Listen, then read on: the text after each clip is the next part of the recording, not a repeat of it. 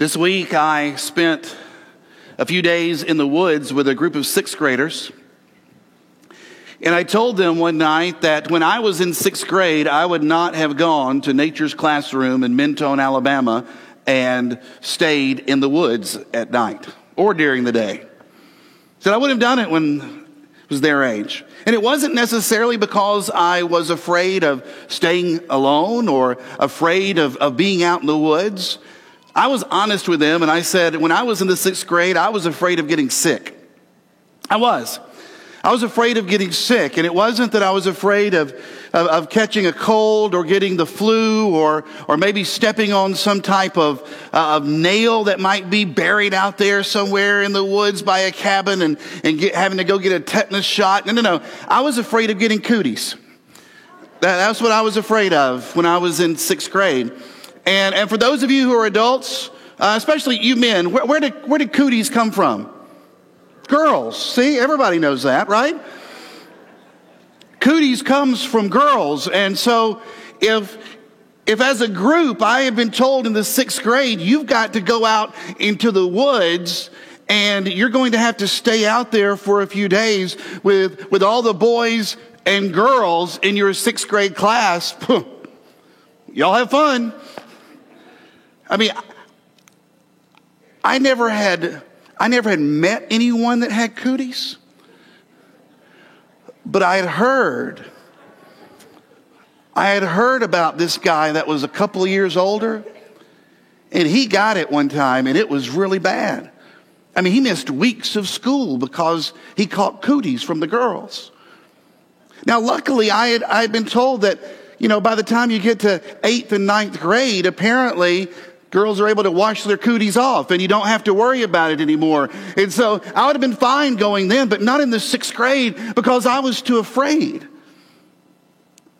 Wouldn't it be great if that's all we had to be fearful of these days? If all you had to be afraid of was catching cooties. You pull up an app on your phone that lists all the different news headlines, and you can read about dictators in far-off places that have disastrous intent. You read about sexual harassment allegations that are being thrown out from New York to California. You read about mothers doing terrible things to their children. You read about men walking into houses of worship and taking life. It'd be great to scroll and just find something about cooties, But there are real fears in our world. There are real fears that we do not need to gloss over and pretend do not exist. There are concerns that you have for your family. Concerns that you have for your children, for your grandchildren, and the world that they are growing up in, and the things that they are going to be experiencing. I've heard from some of you who have said that you have difficulty sitting in a service like this without turning around every once in a while and just looking around and seeing what's going on behind you. You walk into the mall at Christmas season now, and you are concerned about where it is that you've parked. You're concerned about what's going to happen between the building and your car. All these different fears, all these different things that just seem to come at you. And every time you turn on the newscast, every time you see any type of news feed, it just seems like it's just getting worse and worse and worse.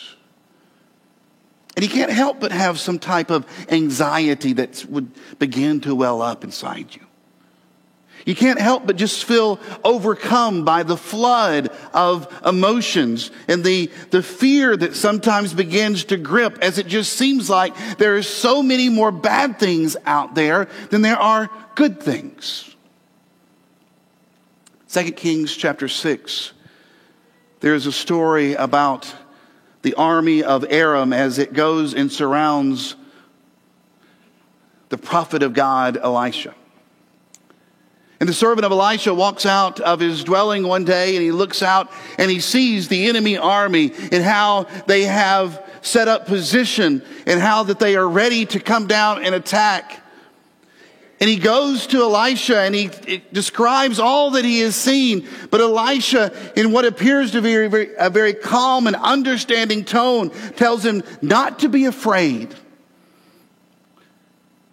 He said, because those who are with us are greater than those who are with them. And I can picture the servant looking around trying to find, where are those who are with us? Where are they hiding? Because I don't see them. And maybe that's how some of you guys have felt. You've been looking around trying to find, where are those who are with us? Where are those who are on our side? Where are those who value life? Where are those who are concerned about their neighbor? Where are those that want to see their children grow up in safety and have long life and health? Elisha prays. He says, Lord, open his eyes so that he might see. And the text says that the eyes of the servant were open, and as he looked out, he saw chariots and horses of fire surrounding the armies of Aram.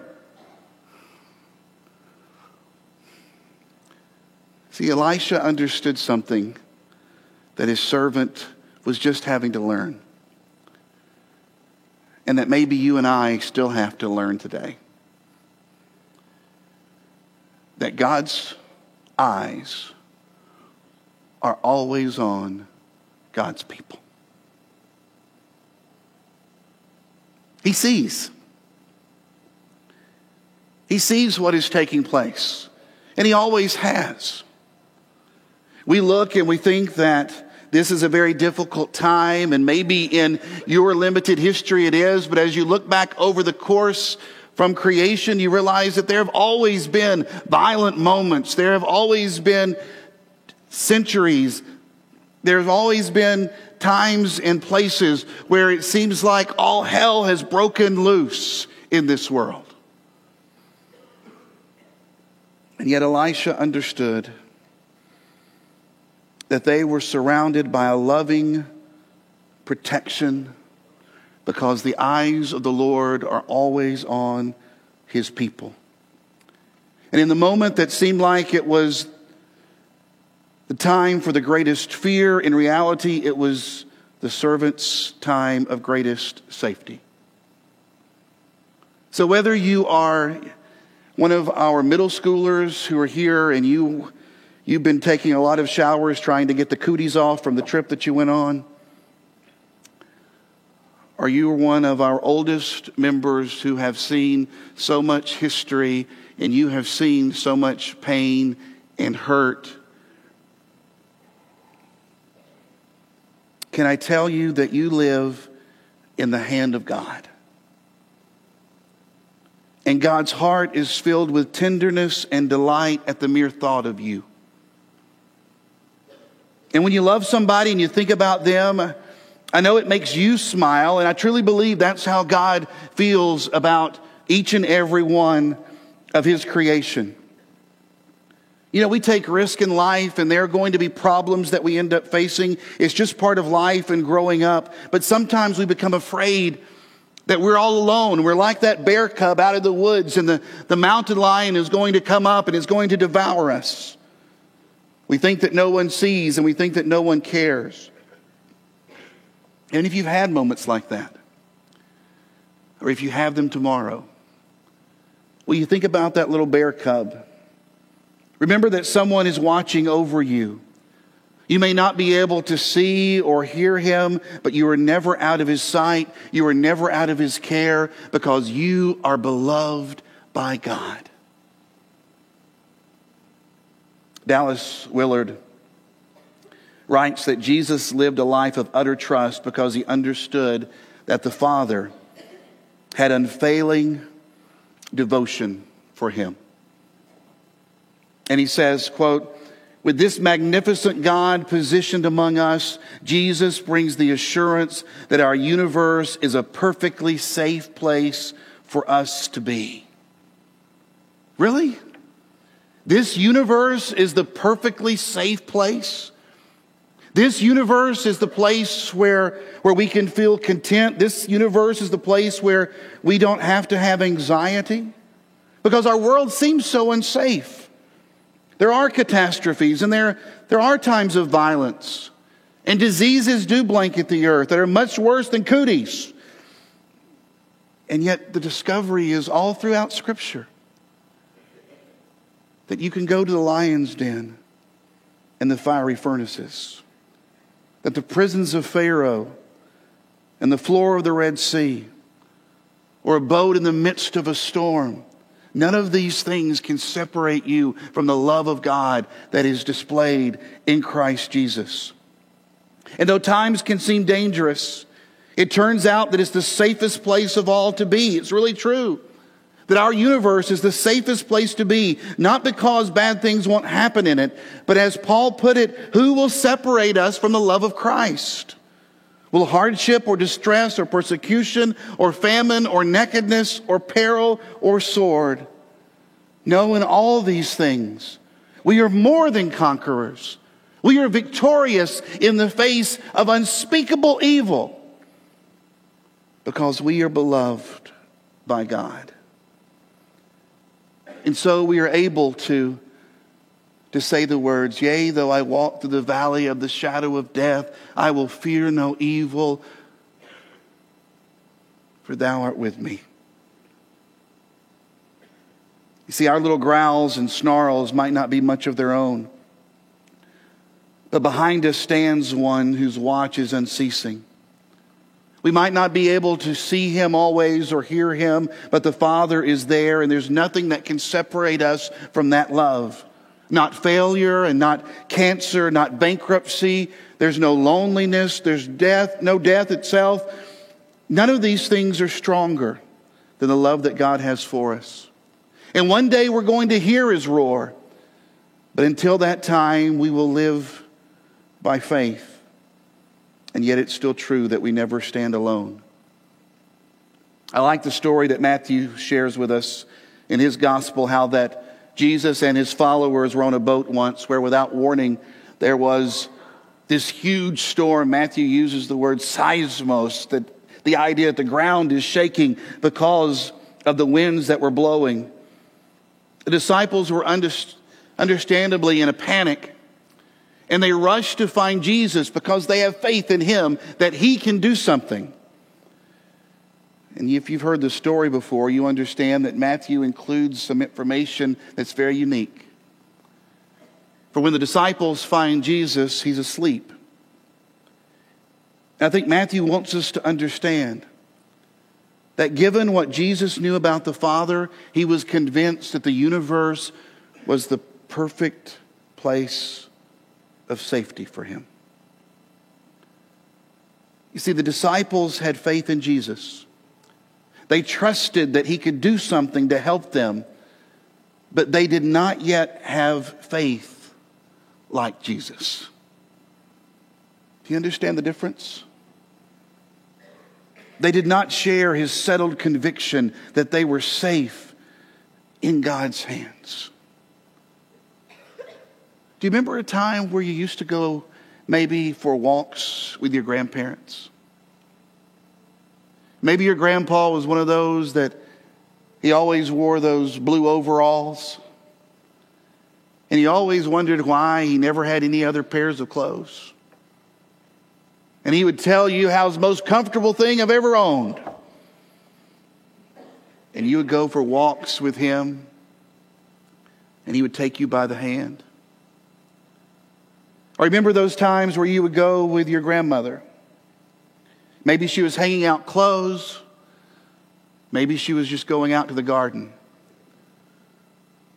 She would take you by the hand and you would be amazed at how she could point out all the different flowers along the path and knew about all the different types of trees that were growing in the yard. And there with your grandpa and there with your grandmother, you felt as if nothing could harm you. Nothing could blemish the world in which you lived because you were safe in their hands. Maybe that's just a glimpse of what Paul is speaking of when he says that we are to allow the peace of Christ to rule in our hearts. What would life look like? What would your life look like if you lived in the settled conviction that because of God's character and competence, that this world is the safest place for you to be? I don't know about you, but my anxiety level would go down. I would have the settled trust that my life is perfectly at rest in the hands of God. I would not be tormented by my own inadequacy. I would be an unhurried person. I might be busy, I might have a lot of things to do, but there would be a calmness and there would be a poise about me that I knew that I was being held by God. And I would not say so many foolish things. I wouldn't speak without thinking. I wouldn't fire off different comments on Facebook or Twitter. And I would not be defeated by guilt. I would live in the confidence that comes from the assurance of God's love. And I would trust in God's love enough that I would obey Him. I wouldn't hoard. I wouldn't worry. That wouldn't be the focus of my life, because I would understand how it would rob me of joy and energy and compassion. Oh, if that was my life. I believe a person in whom the peace of God reigns can be an oasis of sanity in a world of pandemonium. In a community such as ours, in which the peace of Christ reigns, can change the world. It can change East Brainerd. It can change our homes. It can change the lives of our children. It can change our city. Living in Jesus' peace means that I come to think about and see the world as Jesus did. And a fundamental message of Jesus is His insistence that right here in my world, I am the object of God's unceasing vigilance.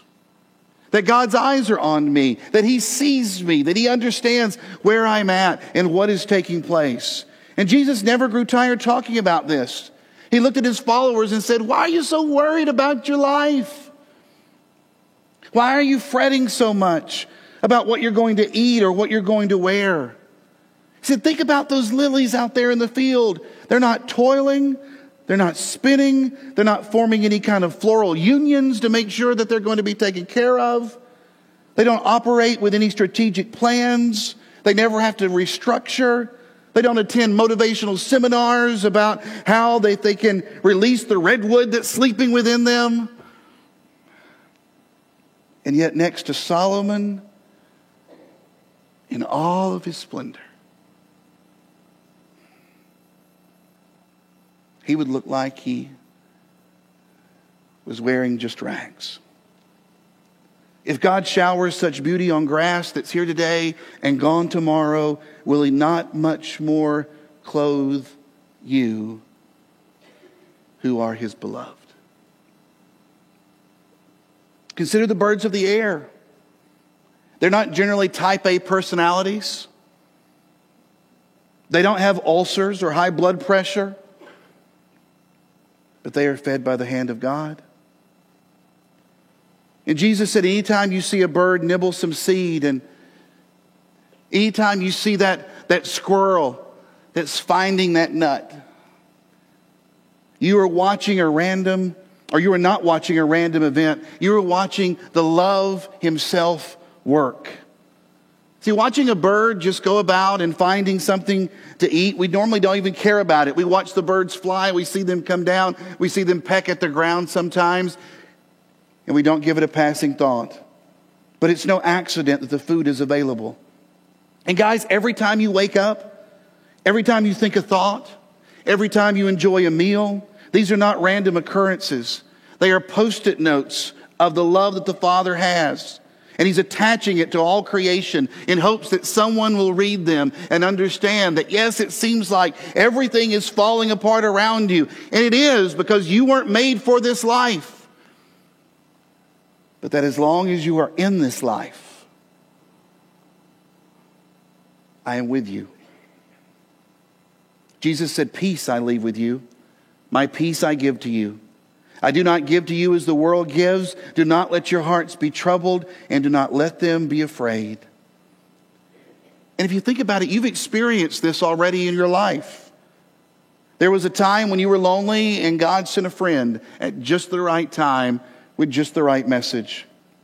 There was a time when you needed wisdom and guidance, and it came in the form of a book or a podcast or a message or a wise word that was given just at the right time. You were discouraged, and God gave you a time of worship that flooded you with hope and courage.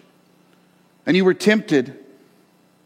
You were tempted, but you felt a tug restraining you, and you came to your senses. And before you made that decision that you realize now you would have regretted for all time, you changed. One of the most beautiful passages of Scripture is found in Isaiah 43. The words were written initially to God's people, Israel, but I believe it has a message still for all today who claim Him as Father and willing to tell everyone that they are His people. He says, "I have called you by name, and you are mine. When you go through deep waters, I will be with you. When you go through rivers of difficulty, you will not drown. When you walk through the fire of oppression, you will not be burned up. The flames will not consume you. For I am the Lord your God, the Holy One of Israel, your Savior." He goes on to say, "You are precious to me. You are honored, and I love you." And then the very next verse, verse 5, he says, "So do not be afraid, for I am with you." Maybe you need to write Isaiah 43, 1 through 5 down. Or maybe you just need to put down the phrase somewhere there in the front of your Bible. Maybe you need to write it down somewhere on your glory, praise, and honor. For you are precious, you are honored, and I love you. You see, you are the beloved of God. What more do you need to acquire or to achieve? You are the beloved of God. Who else do you need to impress? You are the beloved of God. What other ladders do you need to climb? You are the beloved of God. What are you going to add to your resume that's going to top that? What if you were to make it your life to live as an experiment? And that experiment was saying each and every day, I am going to live in the love of God. And every morning when I wake up, I'm going to say, I am the beloved and I am safe. Each night when you go to sleep, you let those words echo, I am the beloved and I'm safe. You write those words down and you carry them with you. And when you're tempted to be in despair because you've blown it, you take that card out and you look at it and you say, I am the beloved and I am safe. When you wake up and you're tempted to be overwhelmed by everything that you have to do and all the requirements that are coming at you, I am the beloved and I am safe. You take it out when you're tempted to sin and you're looking at dishonoring God. And when you're tempted to lash out in anger and hurt someone, or it might be a time when you're going to deceive someone else, and you pull that out and you say, I am beloved and I am safe. And this week when you're afraid, and this week when you're anxious, And this week, when you pull out your phone and there's something that shows up in your news feed that just shakes you to the core, you put down the device and you pick up His Word.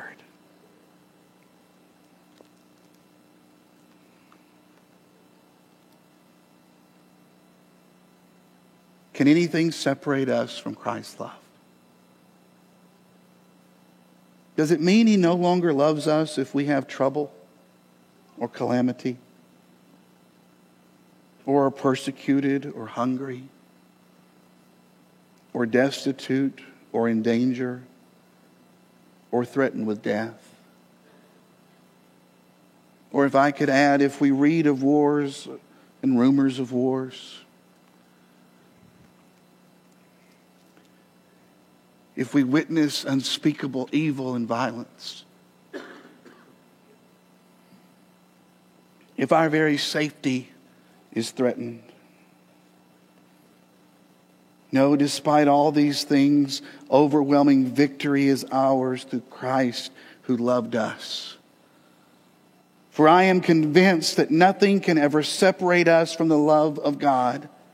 Neither death nor life, neither angels nor demons, neither our fears for today nor our worries about tomorrow, not even the powers of hell can separate us from God's love.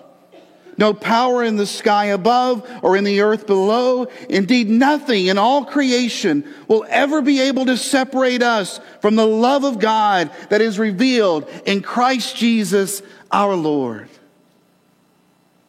Safe in God's love. You are beloved and you are safe. Now go in peace. Father, there's so much anxiety present here. And our hearts break as we witness the violence and the evil that seems to be so prevalent. We think about those worshipers who just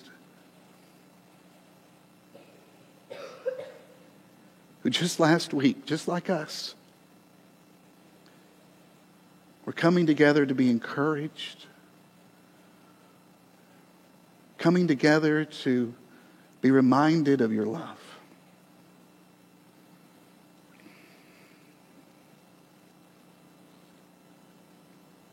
Father, our hearts go out to their families.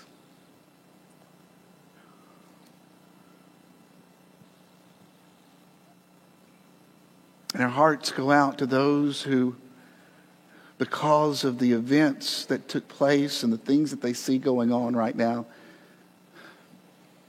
have come to the conclusion that apparently you are just not paying attention and you are not listening, that you don't care. Would you fill us with your peace, Father, so that we might be able to demonstrate that we truly believe that those who are with us are greater than those who are with the world. And may that confidence and that conviction sustain us so that we might be able to go about our day and we might be able to go to school, we might be able to go to work, get on the highway, that we might be able to fly halfway around the world, that we might be able to live our life in a way that lets everyone know that we're safe in your love. And that no matter what happens in this life, we know that we have you. And that you have promised to stand up behind us and offer protection through Jesus Christ. We claim that this morning. In his holy name we pray. Amen. Would you like to come for prayer this morning? Maybe for something that's taking place in your family. Would you like to come this morning and give your life to Jesus Christ because You have seen the turmoil and you have seen the evil, but yet because through him you have also seen the grace and the love and the mercy of God. And you want to give yourself over to him, being baptized into Christ for the remission of your sins, having been cleaned and washed, and rise to a new life of trust in him. As the mountains surround Jerusalem, so the Lord surrounds his people. If you need to be surrounded this morning, please come as we stand and sing.